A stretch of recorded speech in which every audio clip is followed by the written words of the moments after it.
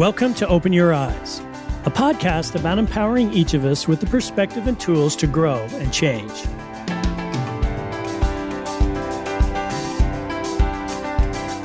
Thanks for joining us today. Here at Open Your Eyes, one of the most requested topics we get is how to be a better leader. And many of us, while we travel down the road in life, at some point turn around and look behind us, and we see others following on that same road. And we open our eyes to realize that we are leading. And it's easy to feel inadequate as a leader. So for these next few episodes, we're focusing on skills that will help us all lead better. And I hope today you hear something that can help you get a new view of your place as a leader and how you can help others live to their potential. And if you enjoy this podcast, please join us in our effort to reach more people and take a minute to share the link to this podcast with a friend. Send it to someone who might need a little encouragement. These few words and a new perspective could make a big difference for them as well. Let's get started. Today, I'd like to talk about you becoming your team's Chief Inspiration Officer. Eli Shripzak is an energetic 15-year-old from Appleton, Wisconsin, who loves Boy Scouts. His father is the local scout leader, and together they camp, enjoy the outdoors, and learn the skills scouts learn when they're serious about scouting. The Boy Scout organization offers 135 merit badges to teach boys a variety of skills, ranging from architecture to cycling to disabilities awareness to first aid and more. And since the beginning of Scouts in 1910, only 367 Scouts have earned all the merit badges available. The most recent to earn all the merit badges was Jeffrey Nebeker of Frisco, Texas. The last merit badge he earned? Bugling. Well, Eli loves scouting, and he, his father, 8 adults, and 15 scouts decided to go on a backcountry excursion in New Mexico, a long way from their home in Wisconsin. The trip was amazing. They camped and hiked through the Sangre de Cristo Mountains, and the boys saw a part of the country they might not ever see in their lifetime. And when it came time to return home, they boarded an Amtrak train that was en route from Los Angeles to Chicago. Traveling on Amtrak can be an adventure, especially for young teenagers. The observation car on the train is especially amazing. It consists of 2 important levels, the cafe on the first level and the observation deck on the second. There you can sit like Eli did, facing the massive windows, wait for your food, and take in the grandeur of the landscape that is rolling by.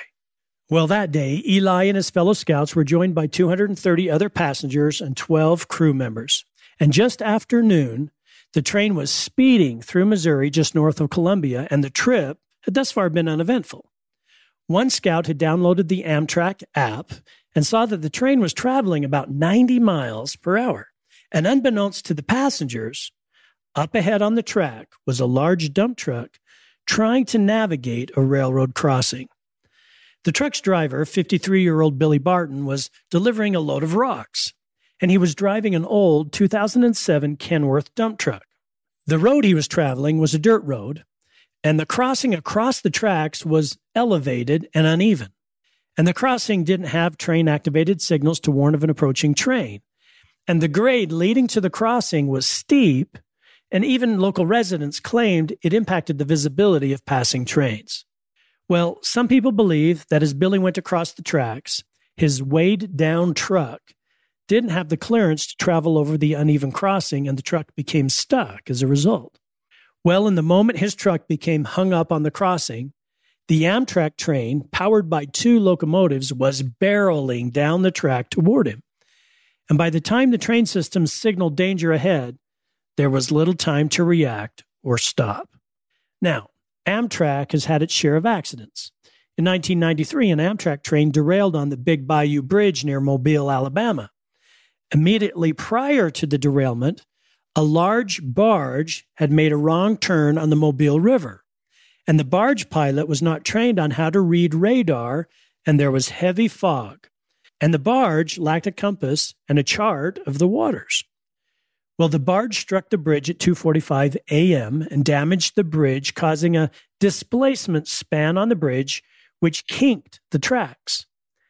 8 minutes later, at 2:53 a.m., an Amtrak train powered by 3 locomotives traveling from L.A. to Miami, Florida, with 220 passengers aboard, crossed the bridge at 70 miles per hour. And when the train hit the displaced span of track, the bridge collapsed and the lead locomotive slammed into the riverbank, and the other locomotives, the baggage car, the sleeping cars, and 2 passenger cars, plunged into the water. In total, 47 people died, most by drowning or smoke inhalation from the fires that happened on impact. And ironically, the train had been delayed by 30 minutes due to repairs to an air conditioner and toilet. And without this delay, this accident wouldn't have happened. On December 11th, 1990, an Amtrak train departed Washington, D.C. at 10:30 p.m. and was scheduled to arrive in Boston at 8:35 a.m. And as the train approached Back Bay Station, it was approaching a triple-track tunnel. Now, the maximum speed to safely travel in the tunnel without leaning into other trains is 30 miles an hour. But the Amtrak train entered the tunnel going 76 miles per hour. Well, the locomotive left the tracks, struck a commuter train, and 453 people were injured. Upon review, it was revealed that the Amtrak train was behind schedule and that the engineer took the train to speeds over 100 miles an hour. It was later revealed also that the engineer was still learning how to operate the train.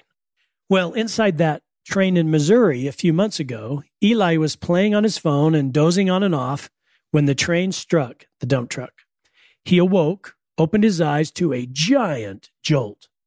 He felt a quick moment of rough bumps, and then his train car overturned onto its side, causing Eli to fall onto his fellow scouts who had been sitting across the aisle from him. The side of the train became the new floor upon which they were standing.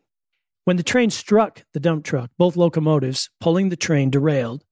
Then every train car followed in turn. Those in the passenger cars absorbed the force of the accident, taking them from 90 miles an hour to almost an immediate stop and flipping the train cars in the process. Well, after crashing, Eli and his fellow scouts tried to collect their wits. Everything had been slammed from one end of the car to the other. Some were injured, some confused, others without shoes, but Eli started to make sure they were all accounted for. He said, the adrenaline kicked in and something took over, and I just knew what to do. Well, first, the scouts secured passengers who may have had spinal cord injuries, then helped the passengers evacuate the train cars. They helped people out of the windows and carried them down to the ground. They helped families, carried kids, and started to administer first aid to the injured. Can you picture it? A group of scouts putting into practice what they had learned and caring for hundreds of injured passengers. While all of this was going on, Eli ran to the front of the train to see if anyone was injured. And when he saw the wheels and axle of the dump truck, he realized the train had struck a vehicle. As he looked around, he spotted a man who turned out to be the driver of the truck in a nearby ditch. The driver had been ejected upon impact. When Eli got to him, he could tell he was hurt bad. He was bleeding, and although he was breathing, his breathing was more of a gurgling sound. As Eli tried to stop the bleeding, he told the man, "Help is on the way." And Eli held his hand and tried to comfort him. Soon a local farmer joined Eli, and they kept up their efforts until emergency crews arrived. But the driver didn't survive. After turning the care of the driver to the emergency crews, Eli pinballed between fire trucks and the crash site, helping to resupply paramedics. The scouts cared for the injured and their injured scout leaders and the dying until the site was eventually cleared. When all was said and done, Eli was visibly upset that he couldn't have done more. A highway patrolman told him he had done everything he could have possibly done. There was nothing he could have done more to save the driver. Well, on that day, in a Missouri field, Eli and his fellow scouts lived the scout oath. Every scout, including me, learned that oath. It says, "On my honor, I will do my best to do my duty to God and my country, to obey the scout law, to help other people at all times, to keep myself physically strong, mentally awake, and morally straight." Now, when I first learned the scout law, it didn't contain the phrase "to help other people at all times." That was added later. And it was a critical part of the oath and guiding force for Eli as he worked to fulfill that oath and to walk the talk that day in Missouri. You see, there's something incredibly inspirational about Eli doing what he made an oath to do. That's what happens with leaders. They inspire by who they are, the goals they keep, and the actions they take. And when they do what they say they will do, when they do their duty, they inspire. Leadership is what you inspire others to do. And nowadays, we hear a lot of three-letter titles: CEO, Chief Executive Officer; CMO, Chief Marketing Officer; or CFO, Chief Financial Officer. But perhaps the most important title is CIO, not Chief Information Officer, but rather Chief Inspiration Officer. And I've learned being inspiring is one of the most important roles and duties any leader can fulfill. And to inspire isn't just about what you say, it is about what you both say and do. Now, some of you are leading a team right now. And when I get a chance to talk with a few of you, one of your most oft asked questions is, McKay, how do I get my team members to do what they say they will do?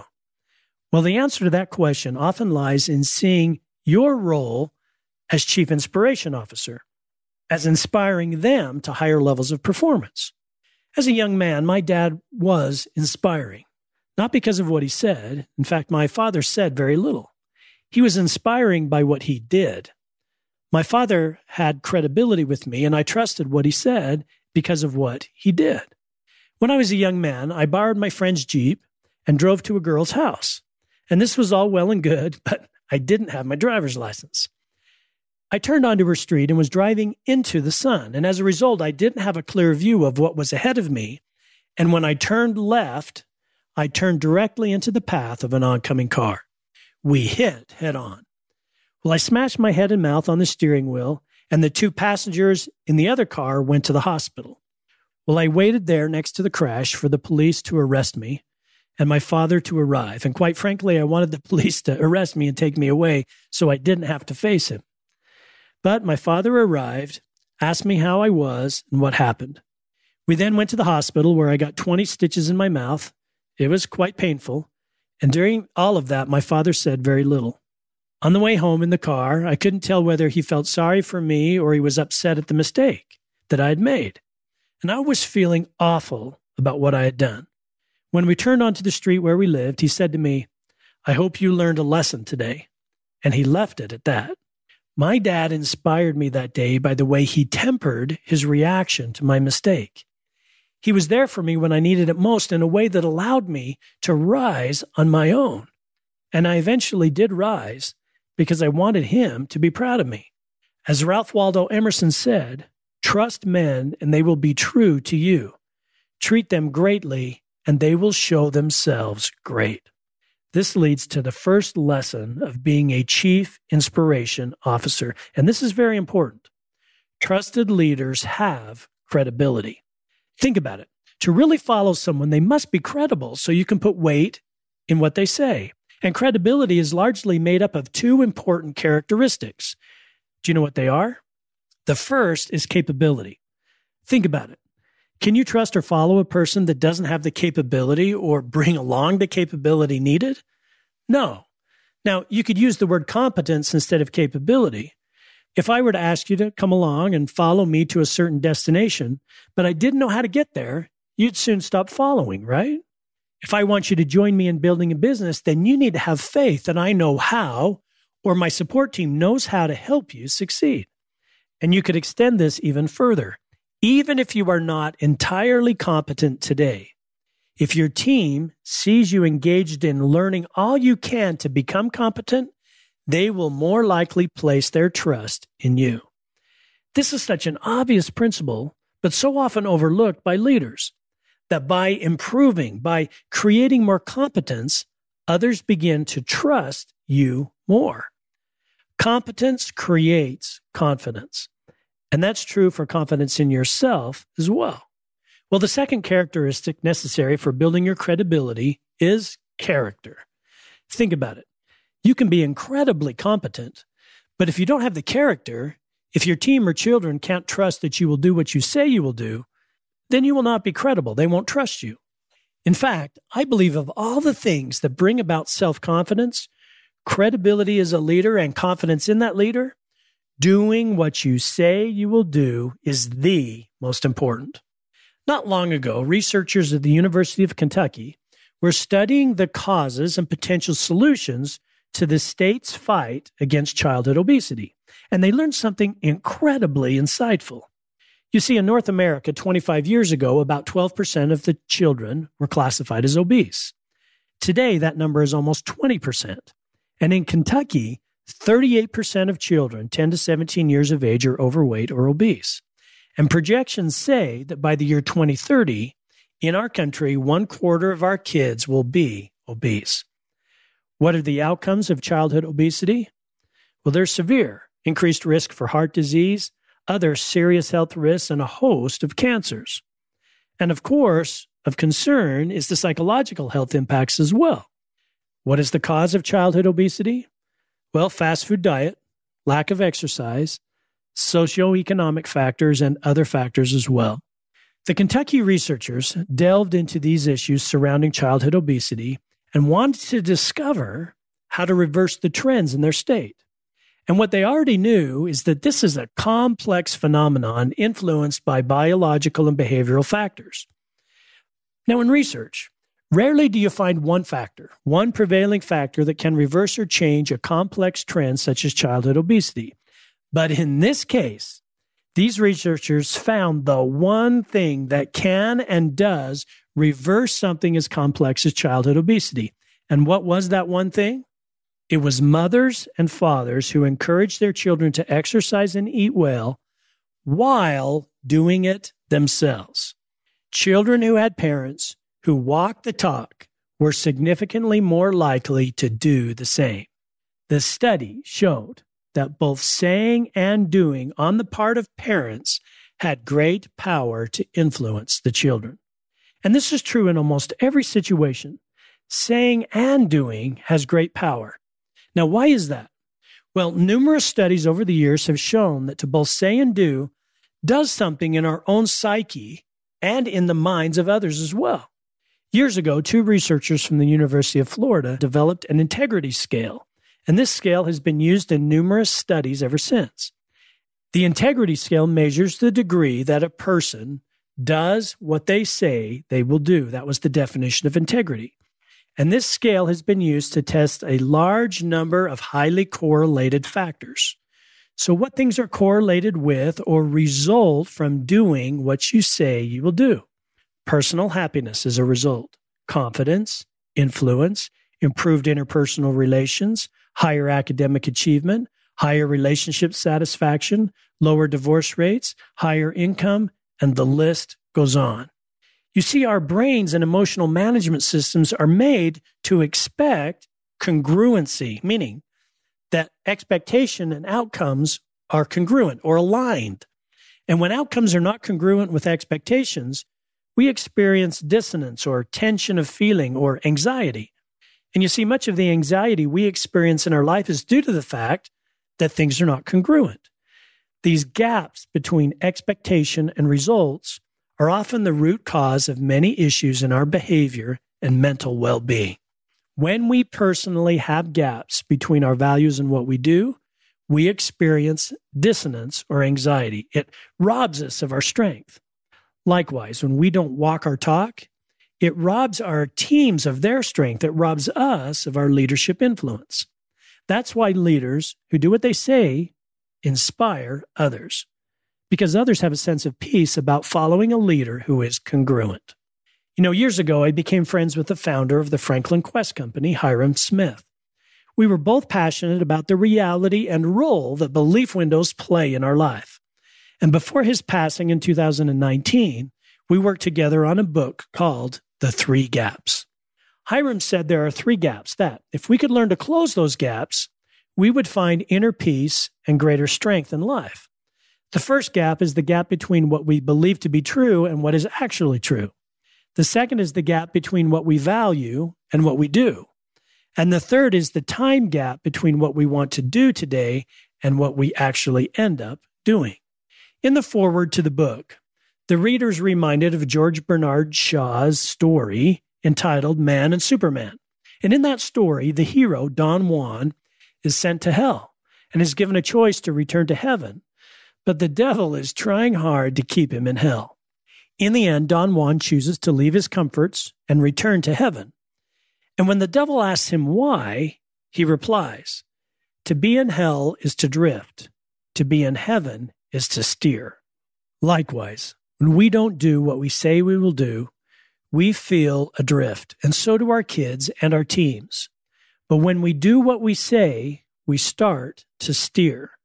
Next, Chief Inspiration Officers seek to inspire as a way to serve, to help others.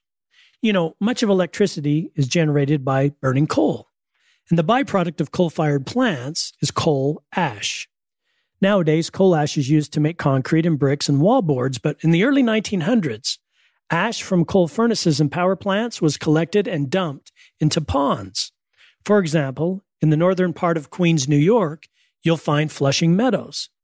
Flushing Meadows used to be exactly that, meadows and wetlands along the Flushing River.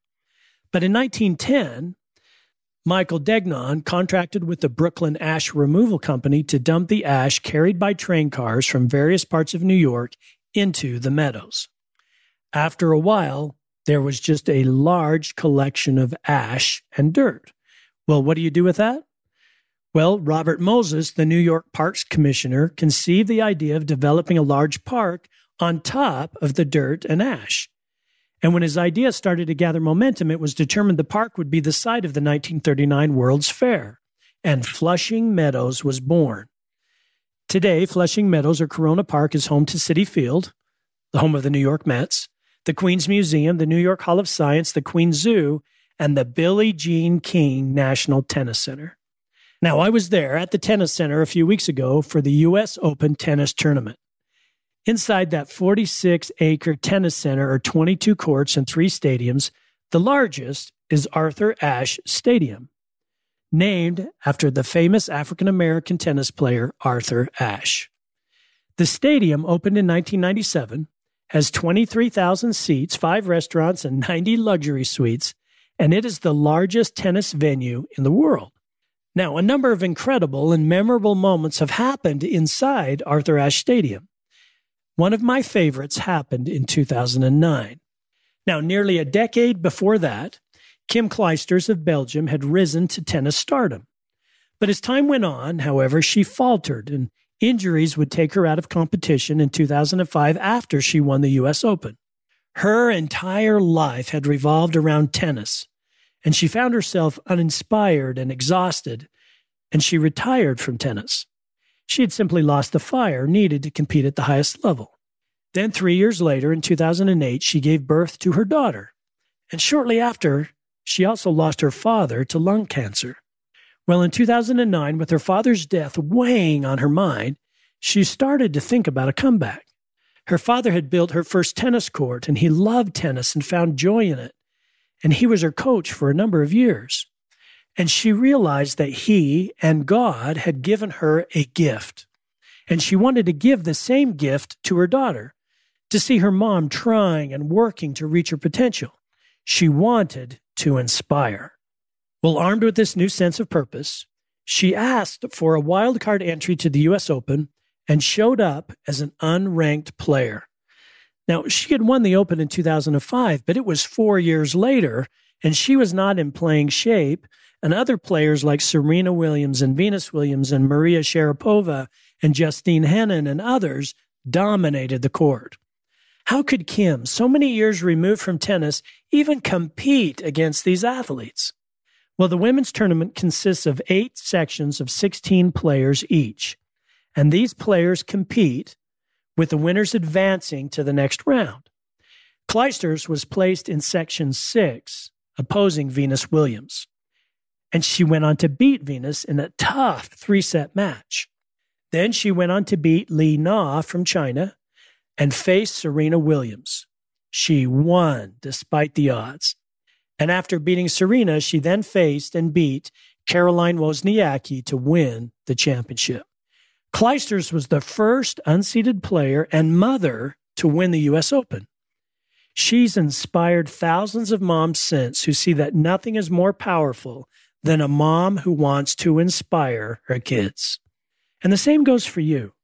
Nothing is as powerful as you when you decide to be the chief inspiration officer of your house or team or life. Kim rose to a different type of tennis player when she decided to play to inspire rather than play for herself. Another tennis player learned a similar lesson. For years, Andre Agassi was an 8-time major champion and Olympic gold medalist. His career was full of tremendous highs and lows, which included drug use. But Andre rose beyond his personal weaknesses to overcome and prevail in his life. Finally, at the 2006 U.S. Open, way past his prime and full of a new perspective on what is important in life, Andre lost a 4-set match before the crowd in Arthur Ashe Stadium. And after the match, he famously said, "The scoreboard said I lost today, but what that scoreboard doesn't say is what I have found. Over the last 21 years, I found inspiration. You have willed me to succeed, sometimes even in my lowest moments. I found generosity. You've given me your shoulders to stand on to reach my dreams I could have never reached without you. And over the last 21 years, I have found you, and I will take you and the memory of you with me for the rest of my life." So, what will you find on your journey as a leader? As you look at your family or team right now, let me ask you, what is your team craving? Do they crave your example? Do they need connection, reliability, appreciation, skills, effective communication? What are they seeking, and how can you inspire them? Now remember, to be more inspiring, open your eyes to this fact. The people on your team and in your family aren't just people. They are gifts. And it's the leader's job, your job, to nurture those gifts. It's funny, when you take this view, you get inspired. You'll be inspired on how to help them. You'll inspire them on how to rise to their potential. And the way you lead will change. Another key trait of inspiring leaders is this: they share in the sacrifice. If there's work to be done, if there's a price to be paid, inspiring leaders are there paying that price. You know, one of the reasons I'm a devout Christian is the simple example of the leader himself. Most Christians believe that Jesus Christ was in fact a divine being, a creator, long before he showed up here on earth. And the reason he did condescend from his place as the Son of God to this earth was to help show us by his example how to live. The Bible we read nowadays is organized into verses, and these verses allow us to reference different scriptures easily. The shortest verse in all of Scripture is this: Jesus wept. In those 2 words, we learn so much. We learn that he knows firsthand the pains and experiences we have in life, and that he has wept with us, that he weeps with those that he loves. And as a result, he knows how to help us. He empathizes fully with us, and he shares in the sacrifices we make to improve and become better. This is an incredibly powerful principle. As a result, it's easy for me to put my trust in him. And you may wonder, like me from time to time, how so many people can be inspired by a man who lived 2,000 years ago on earth that we've never seen. The answer? Because he first loved and served us. He shared in the sacrifice to help us rise to become who we are meant to become. So, in your next team meeting or family meeting that you attend, imagine yourself wearing a new badge, a new title, Chief Inspiration Officer. Your new role on your team is to inspire. Your business card, everything else changes. Your job is to inspire and lift those around you. Open your eyes and see that you are the Chief Inspiration Officer of your family. And when you do, you will also feel drawn to walk the talk, to do what you say you will do. You will want your team and your life to have less gaps, to be congruent. Remember, both character and competence are necessary for your credibility as a leader. Seek to improve both. And follow the example of Kim Clijsters. Play to inspire. And like Agassi, you'll find more than you ever give. And share in the sacrifice. Lead by giving and doing and relating fully to those you lead, and your influence will increase and your leadership will be more inspiring. Most of all, thanks for joining us today. And be sure to join us next week as we learn to open our eyes to who and what we can become.